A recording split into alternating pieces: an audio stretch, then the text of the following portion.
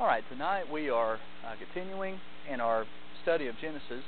We are still looking at the beginning of civilization, and we're actually going to be going from Adam all the way down to Noah today. So we're going to be doing a lot of time traveling, whatever you want to call it. We're going to be going through a lot of time tonight, and so we'll talk about that more in just a little bit. Let's go ahead and turn to Genesis chapter 5. Pray for me as I read this. In chapter 5, verse 1, it says, This is the book of the generations of Adam. In the day that God created man, in the likeness of God made he him. Male and female created he them, and blessed them, and called their name Adam in the day which they were, or when they were created. And Adam lived 130 years, and begat a son in his own likeness, after his image, and called his name Seth. And the days of Adam, after he had begotten Seth, were 800 years, and he begat sons and daughters. And all the days that Adam lived were 930 years, and he died. And Seth lived 105 years, and begat Enos. And Seth lived after he begat Enos 807 years, and begat sons and daughters. And all the days of Seth were 912 years, and he died. And Enos lived 90 years, and begat Canaan. And Enos lived after he begat Canaan 815 years, and begat sons and daughters. And all the days of Enos were 905 years, and he died. And Canaan lived 70 years, and begat Mahalaleel. And Canaan lived after he begat Mahalaleel 840 years, and begat sons and daughters. And all the days of Canaan were 910 years, and he died. And Mahalaleel lived 65 years, and begat Jared. And Mahalaleel lived after he begat Jared 830 years, and begat sons and daughters. And all the days of Mahalaleel were 895 years, and he died. And Jared lived 162 years, and begat Enoch. And Jared lived after he begat Enoch 800 years, and begat sons and daughters. And all the days of Jared were 962 years, and he died. And Enoch lived 65 years, and begat Methuselah. And Enoch walked with God after he begat Methuselah 300 years, and begat sons and daughters. And all the days of Enoch were 365 years. And Enoch walked with God, and he was not, for God took him. And Methuselah lived 187 years, and begat Lamech. And Methuselah lived after he begat Lamech 782 years, and begat sons and daughters. And all the days of Methuselah were 969 years, and he died. And Lamech lived 182 years, and begat a son. And he called his name Noah, saying, This same shall comfort us concerning our work and toil of our hands, because of the ground which the Lord hath cursed. And Lamech lived after he begat Noah 595 years, and begat sons and daughters. And all the days of Lamech were 777 years, and he died. And Noah was 500 years old, and Noah begat Shem, Ham, and Japheth. All right, let's go to the Lord in prayer. God, we do thank you again for this day. We thank you for the reading of the text. I pray for your will to be done in our lesson tonight. In Jesus' name we pray. Amen. All right, now I want somebody to tell me how these verses spoke to you.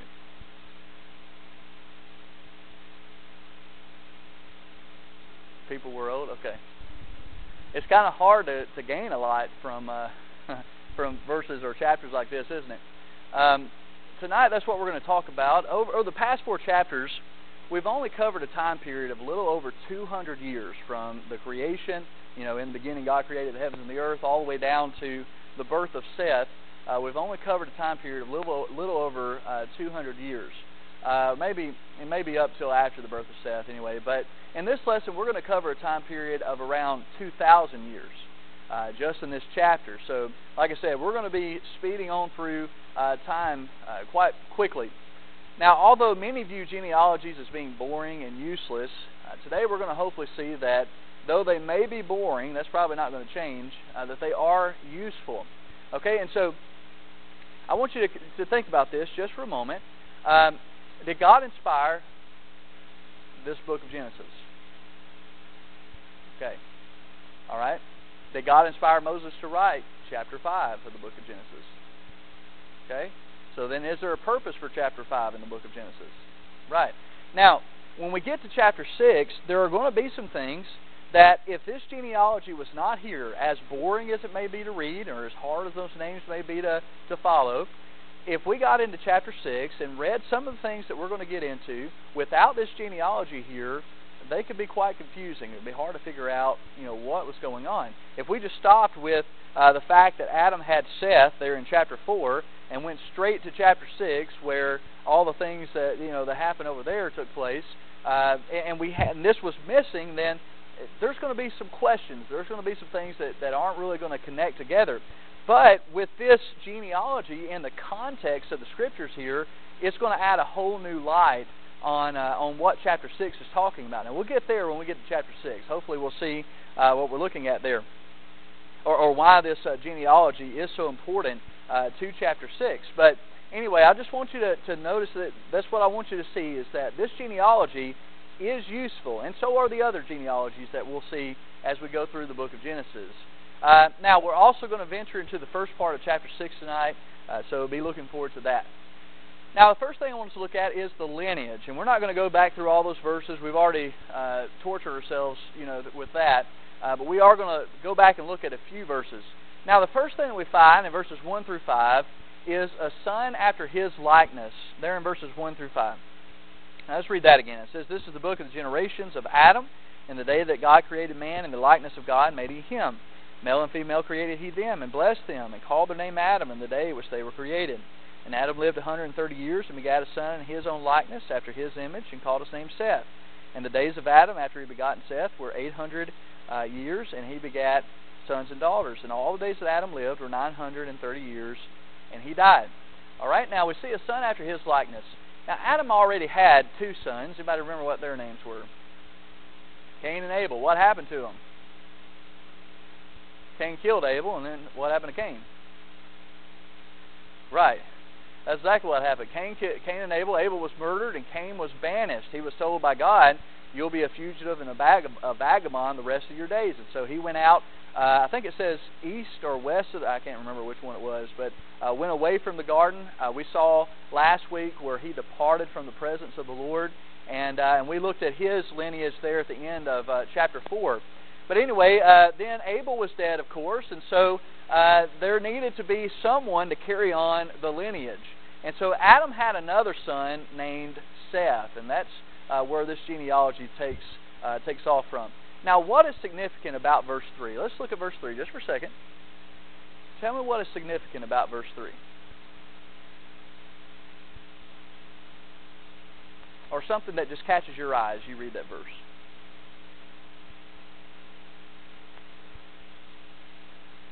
Okay. What was that, Miss Ecker? In his image, and what else? In his image and likeness. Think about that. In his image and likeness. Now, what did it say about Adam when he was created?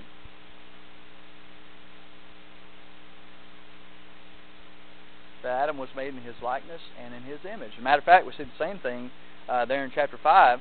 Up in verse 1, it says, "In the day that God created man, in the likeness of God made he him. Male and female created he them." And it just reminds us of what happened back in chapters 1 and 2. But here it says there in verse 3 that Adam lived 130 years, and he begat a son in his own likeness after his image. Now, this is important for us to look at, and there may be a lot of things that are implied here, but I think the significant part about verse 3 is that Seth was a son that was he was a godly man like Adam was.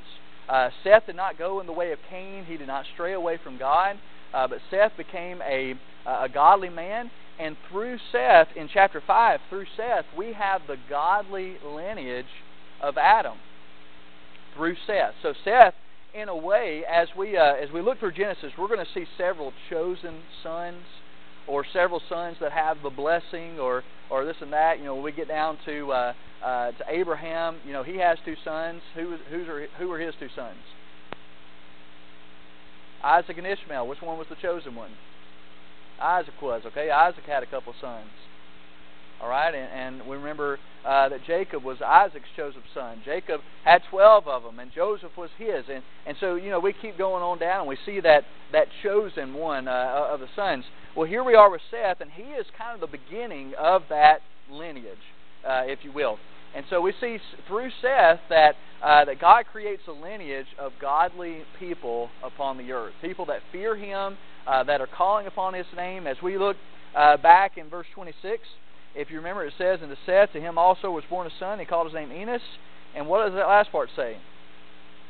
"Then began men to call upon the name of the Lord." So from that verse, we go into this lineage of men that called upon the name of the Lord, that were true worshipers of God. So that is what's significant about verse 3. Sure, he was a son after his likeness, just like we would talk about, a son being like his father, looking like his father. But he was also made in his image and likeness in the sense that he was a true worshiper of God and would pass it on to his children. Now, let's look at some interesting people in this lineage from verses 6 down through 32. The first interesting one that we come to is Enoch in verses 21 through 24. Now, we've read all those verses, verses 21 through 24, but let's look down here. The name Enoch means trained up or disciplined. All right, so remember that often the names were characteristic of the person themselves. So this man's name was Enoch, which means trained up, that he was disciplined, meaning that he was a goodly man. He was a godly man. He walked correctly, walked in the ways of God. And we find something interesting about Enoch. Down in verse 24, it says, "And Enoch walked with God, and he was not, for God took him." Now, what does that mean? Verse 24. All right, right. So, in all the other men that we see, it talks about how long they lived and they died and begat sons and daughters and all that kind of stuff, that they died. But in this one, it just says that he was not, that God took him and he was not, and so it tells us that Enoch, he was one of the. There was only one other person that I know of that didn't taste death like this. Anybody remember who that was? Elijah, right? Elijah was caught up in a. Right, yes, and was taken to the Lord, and so Enoch, as it says here, was not, and God took him. So anyway, meaning that he did not die. So that's pretty cool. That could happen to me. Could happen to all of us, couldn't it? How would that happen? Exactly. Yeah. So one of these days, God might take us, and we won't be anymore either. We won't have died, but we'll be with Him, and that's how Enoch was. All right, now let's look at Methuselah. Methuselah, he's an interesting character. Doesn't really say a lot about him, but he was really old. In verses 25 down through 27, it says, "All the days of Methuselah were 969 years, and he died." The oldest man recorded. Now, I want to ask you, this is some trivia, okay? But can you name the only man who has ever succeeded in looking as old as Methuselah? Who? He died? Anybody got the answer to this? John the Baptist? And looking as old as Methuselah? Well, he was 900 something years old. He looked old.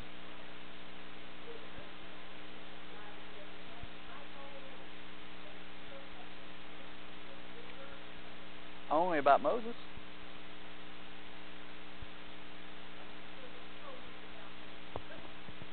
Yeah. Now, I have the answer if y'all want to just sit back and relax for a second. Do what? No. The only man who's ever succeeded in looking as old as Methuselah.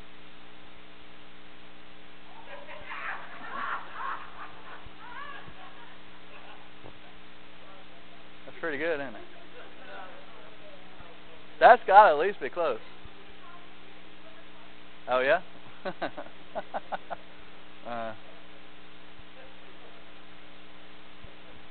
All right, then we have Noah down in verses 29 through 32.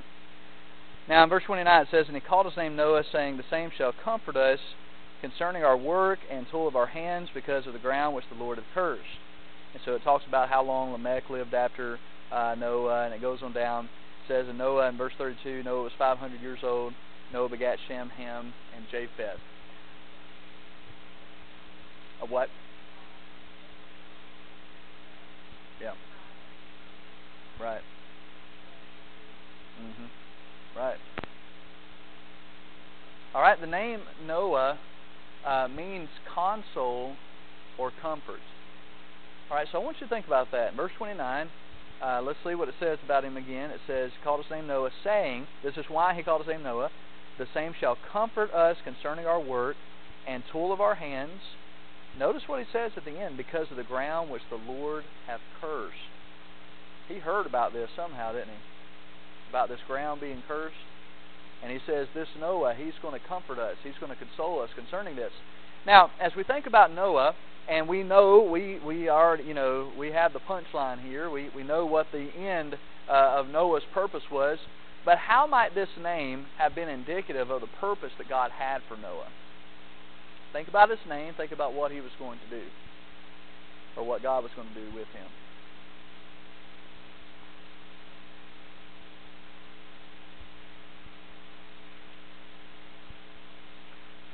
We know the ground was cursed. We know that man was cursed. Chapter 6, God was going to bring judgment upon the whole earth, entire earth. But it says, I believe in verse 6 of chapter 6, I think it says, "But Noah found grace in the eyes of the Lord," or in the eyes of God. And so the entire earth was cursed. Everything that lived on it, all of man, everything was cursed by God. Everything was going to be destroyed. But Noah found grace in the eyes of God. Now Lamech may not have known that that's what's going to happen. But I just love how God brings stuff like that about. Lamech, in a way, prophesied that he would bring comfort to people, and of course, God's going to have a completely new beginning with Noah as well. Now, as we look through all these verses, just something I want to point out very quickly. If you'll notice, in almost every one of these, it says that, it'll name one man, one son that was born, and, he lived so long, and he had this son. Now, I don't know if that means that was his firstborn child, all right? But then after that, it says that he lived so many years and begat sons and daughters.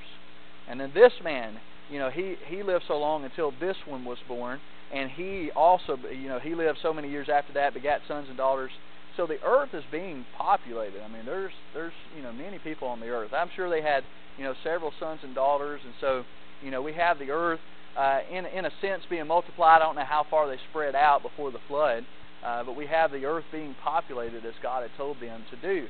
Now, on the other hand, in the background of what we're reading here, Cain also has a lineage that's back over in their territory somewhere, and they're also begatting sons and daughters, and their sons and daughters are begatting sons and daughters, and so they've got a huge lineage that's going over on this side as well. And so you have Cain's lineage that's somewhere on the earth. They're inhabiting their own place. They're spreading out in their own areas. We have the lineage of Seth, which is probably over in that same general area, and they're spreading out and they're growing, and their lineage is going out.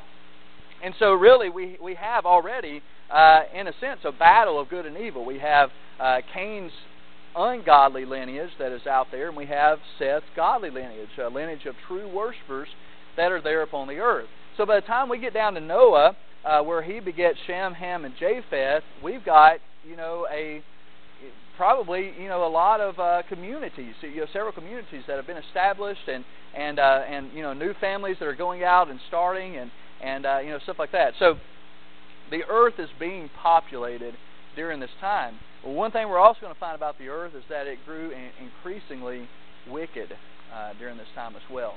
And that's going to pose the problem that we find over in chapter 6. Now, here's an overlooked fact I wanted just to think about for a moment. Adam lived to see most of the people that we've read about in this lineage. All except one that's mentioned here. Think about that. Adam, from verse 1, lived to see every one of these guys all the way down to Noah. Pretty incredible, huh? Here's how that happens. Now, it says that Adam was 130 when he begat Seth. All right?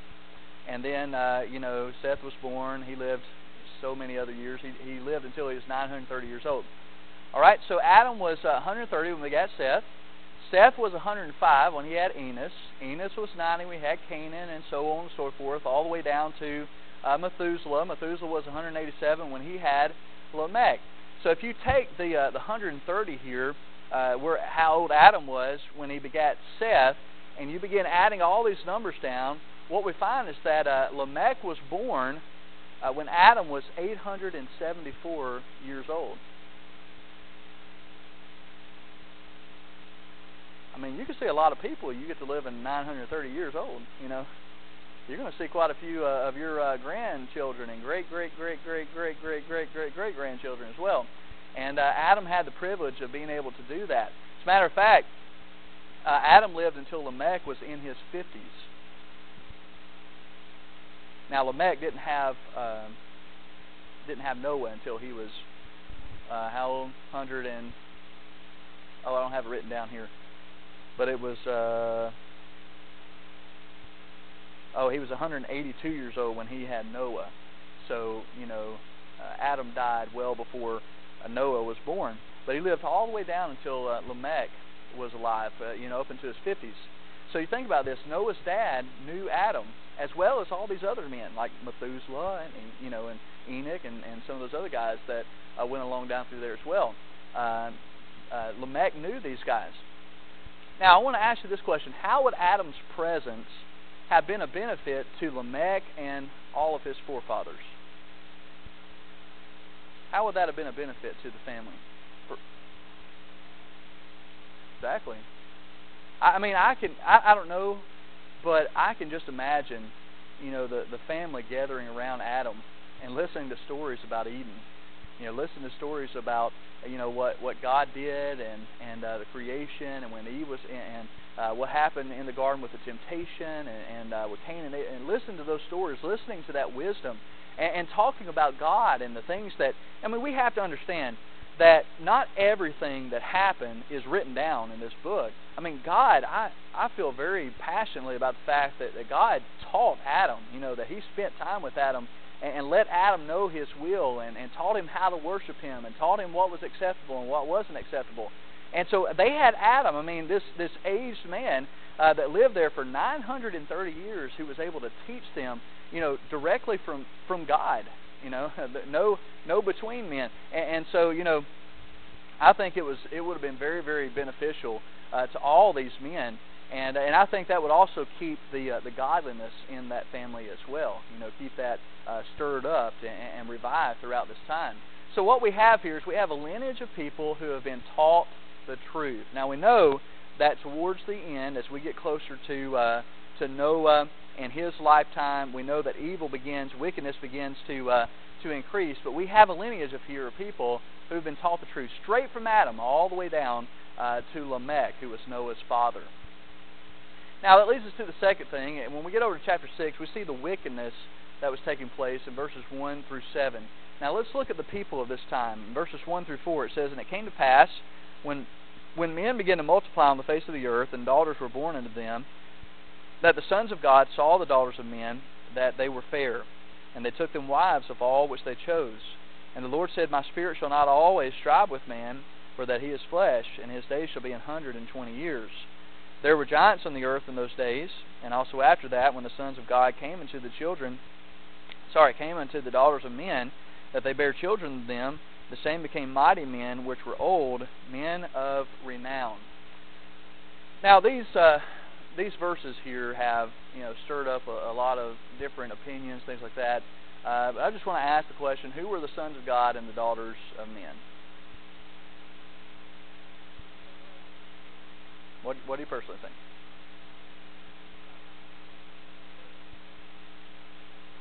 Okay.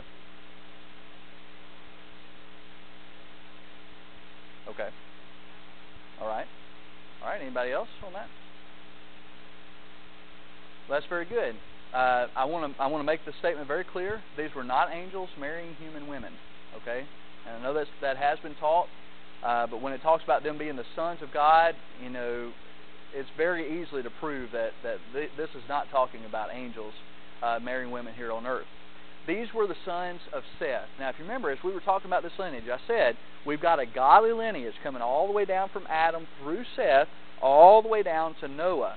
Off in the background out here, we've also got Cain's lineage that's going on. We've also possibly got some of the other sons and daughters of the men that are mentioned here that may be straying away from God and things like that. And so the earth is being populated, and it just seems like that God's people were being overtaken by all the other wickedness that was going on. It got to the point where the sons of Seth, which were the true worshipers of God, began marrying the daughters of the sinful and rebellious lineage of Cain. And when it says daughters of men, I believe that's what it's talking about is the from the family of Cain's lineage. And so you think about that. What's going to happen if the sons of Seth begin marrying the daughters of Cain?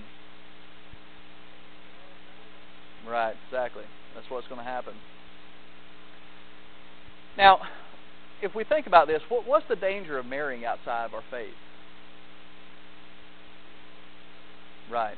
Very seldom are you going to is the person in the right going to draw the one in the wrong to the right. Very seldom. It can happen. Don't misunderstand. It can happen. But very seldom it's going to happen. Most often what's going to happen is eventually that child of God is going to be drugged down. They're going to fight, and they're going to fight, and they're going to fight, and they're going to fight to bring the other person to the right.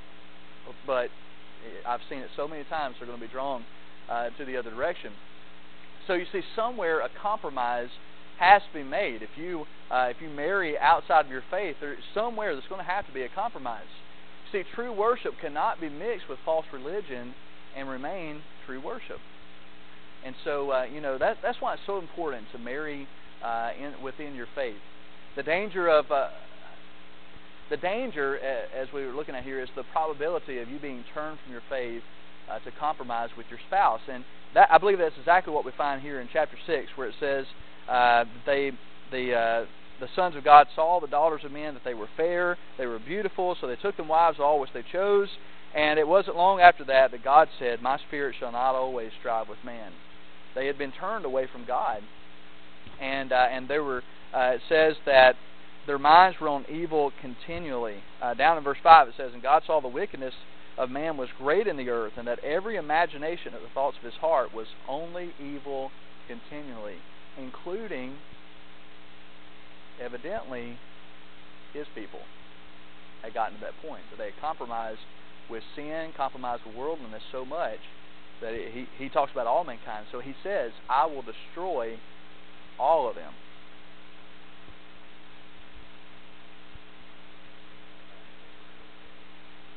Getting close, aren't we? Now, what were these giants? The word that's usually translated or used for giant is the Hebrew word rapha. But this is the word nephil, which means fallen ones. As we look there in where is it, verse 4, it talks about the giants in the earth. All right? So this word, nephil, that's translated here, it's only translated as giant 3 times in the Old Testament. Every other time it's used in some other way. So, for some reason it was translated as giant here.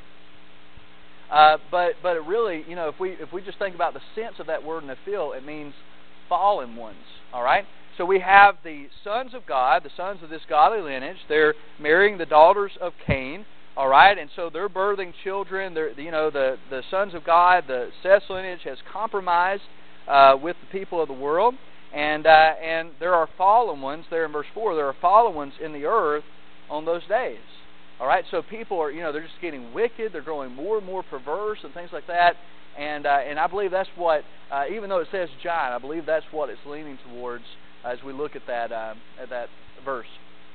The point to be made is that these were not supernatural creatures. These weren't Jack and the Beanstalk type people or anything like that. I don't know if they were Shaquille O'Neal tall. I don't even know if it has anything to do with them being tall. I think it more has to do with them being a very perverse generation, a fallen generation of people. They were people who had experienced spiritual decline due to the compromise between the godly lineage of Seth and the ungodly lineage of Cain. Does that make sense? Is that agreeable with everybody? All right. It is more fun to believe that they're, fee-fi-fo-fum type creatures. Think they ought to be big? They can be big all they want to, but yeah. I'm sure they were very, very vicious people. Now, we look at the problem in the world. We read verse 5, but the problem in the world says, "And God saw the wickedness of man was great in the earth, and that every imagination of the thoughts of his heart was only evil continually." The problem was that those who had once worshipped God had compromised, and the entire world had become wicked. Their thoughts and actions were continually evil, and that was a problem. God was very upset with this. We see that he pronounced judgment in verses 6 and 7. It says, "And it repented the Lord that he had made man on the earth, and it grieved him at his heart. And the Lord said, I will destroy man whom I have created from the face of the earth, both man and beast and creeping thing, fowls of the air, for it repenteth me that I have made them." All right, so he says, I'm going to destroy everything that is living on land. All of it is going to be destroyed. We see that God repented that he had created man in verse 6. What does it mean that God repented in verse 6?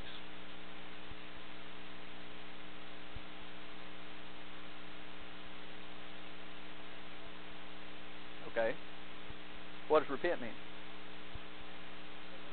Turn away. Right. He regretted. When it says that he repented, it's not that he had made a mistake or was turning away from some wrong that he had done. He regretted ever even making man. That's how evil, that's how wicked man had become, to the point that he regretted ever even making them. God declared that he would destroy everything in verse 7. I guess I was wrong a while ago. Noah didn't come in until verse 8. But God declared that he was going to destroy everything. Then we find the grace of God in verses 8 through 10. Now I want you to think about where we are. We're at a point where God's, his divine, his creation that was made in the image of him has been perverted by sin. Their children, many of them, as they multiply and begin to spread throughout the earth, have turned away from him. He's got one godly lineage that is passing down true worship, that is teaching their children. The rest of the world has gone away from him. And now it's come all the way to the point where even the ones that he was able to fellowship with, the ones that were seeking after him, are now turning to the wickedness of the world and everything. And it got to the point where he was done. His righteous indignation was kindled against them. He was just in his decision to destroy every one of them. And I want you to think about this as well. He would have been just if he just allowed it to happen. He would have been right in doing so. But Noah found grace in the eyes of God. I love how God is just and he's righteous.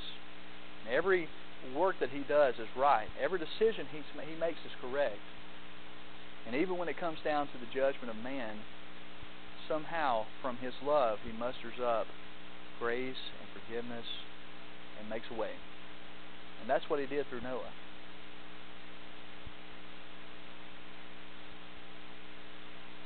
It's what he did through Christ too, isn't it? Absolutely. Absolutely. So we find that God chose to preserve mankind and animal life by using Noah. Think about this. We're here today because Noah found grace in the eyes of the Lord. God's grace. In conclusion, we've seen three things here tonight that are still true today. Number one, God is pleased to be called the God of those who love and worship him. Pleased to be called the God of those who love and worship him. He's my God. He's your God. And we are his people. He takes joy in that, and joy in having a remnant that worships him and that is passing that down to their children, and trying to preserve a godly lineage here on earth, trying to spread his gospel to those who don't know him. He's pleased to be called the God of those who love and worship him. Another thing that's true is that sin is prevalent and judgment is imminent. There's still wickedness on this earth. God's already declared judgment on sin, death, and it's imminent. one day heaven and earth is going to pass away. Every single living being in existence is going to be hurled into eternity, where they're going to face one of two places: either the presence of God through His grace and forgiveness, or the judgment of God through His righteous wrath. Something we need to think about. Your neighbors, if they don't know Christ, judgment is imminent. Your family, if they don't know Christ, judgment is imminent. You, if you don't know Christ, judgment is imminent. He's already pronounced it. You're just waiting on it to happen. Sin is prevalent, judgment is imminent. So the third thing we find is that the grace of God provides an escape for those who trust Him.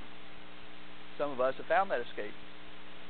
And not because we deserve it, not because we've earned it in any way, but because God's good. Because out of His love, even when we had sinned, He made a way for us through His grace. By grace are you saved through faith. That's all that I have. Any comments, any questions, anything to add at all tonight? We do.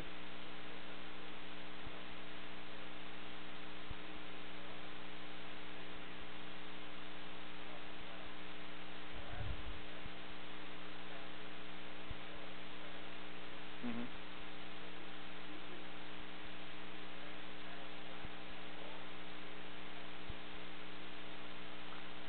Well, it doesn't say, but I would imagine she did. Yeah. Mm-hmm. Yeah. Mm-hmm.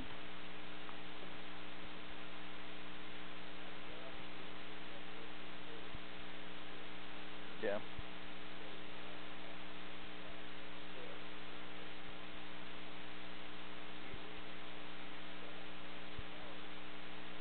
Mm-hmm.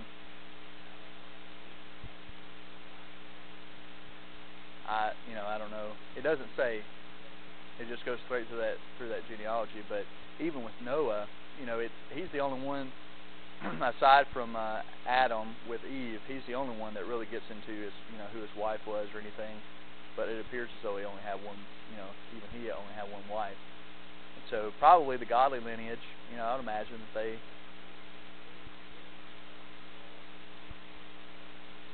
Yeah. Mm-hmm. So yeah. Now, something else to notice is that after the flood, the age of men dropped drastically. They're still living long lives, but not anything even close to what these men are living before the flood.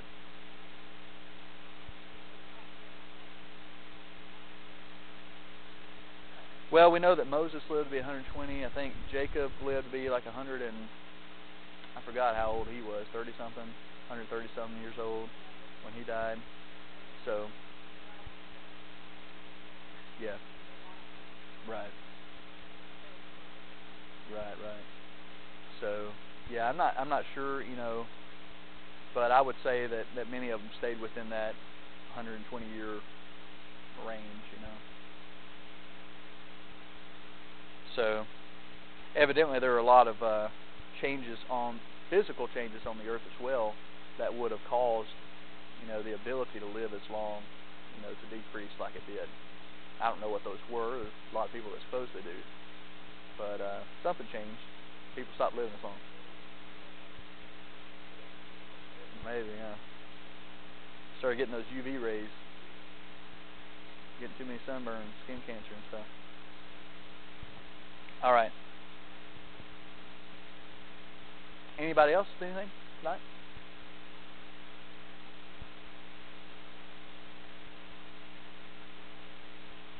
I don't know. Maybe they had to wait until some of their sisters, had more children. They got further down. I'm just kidding. I have no idea. I think that it's very possible they had kids before these that were mentioned.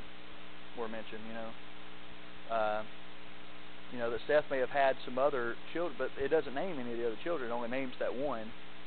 And so Seth lived so long, and he had maybe had some others, and then had Enos, and then had some others after that. But Enos is the only one that's mentioned. He's the only one. Maybe these are the only ones that kept up the, the godly lineage part of it. I don't know. Or maybe they just didn't get married. If you're living 900 years, maybe 150 is like 20 to us. Mom's like, stay home just a few more 100 years. You'll be all right. We'll get you married sooner or later. Yeah, right. you got 800 more years to live. All right. Anybody else with anything?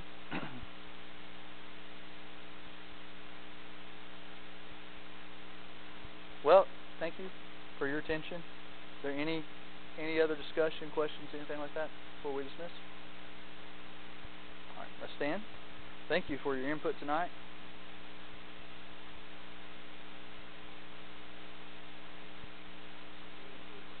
You want to see that man that's older than Methuselah? Did you get to see who was older than Methuselah? Yeah, we can go back real quick. Only man older than Methuselah.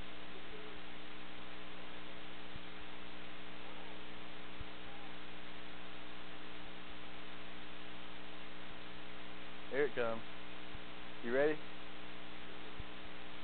Y'all might want to prepare for this. Brace yourselves.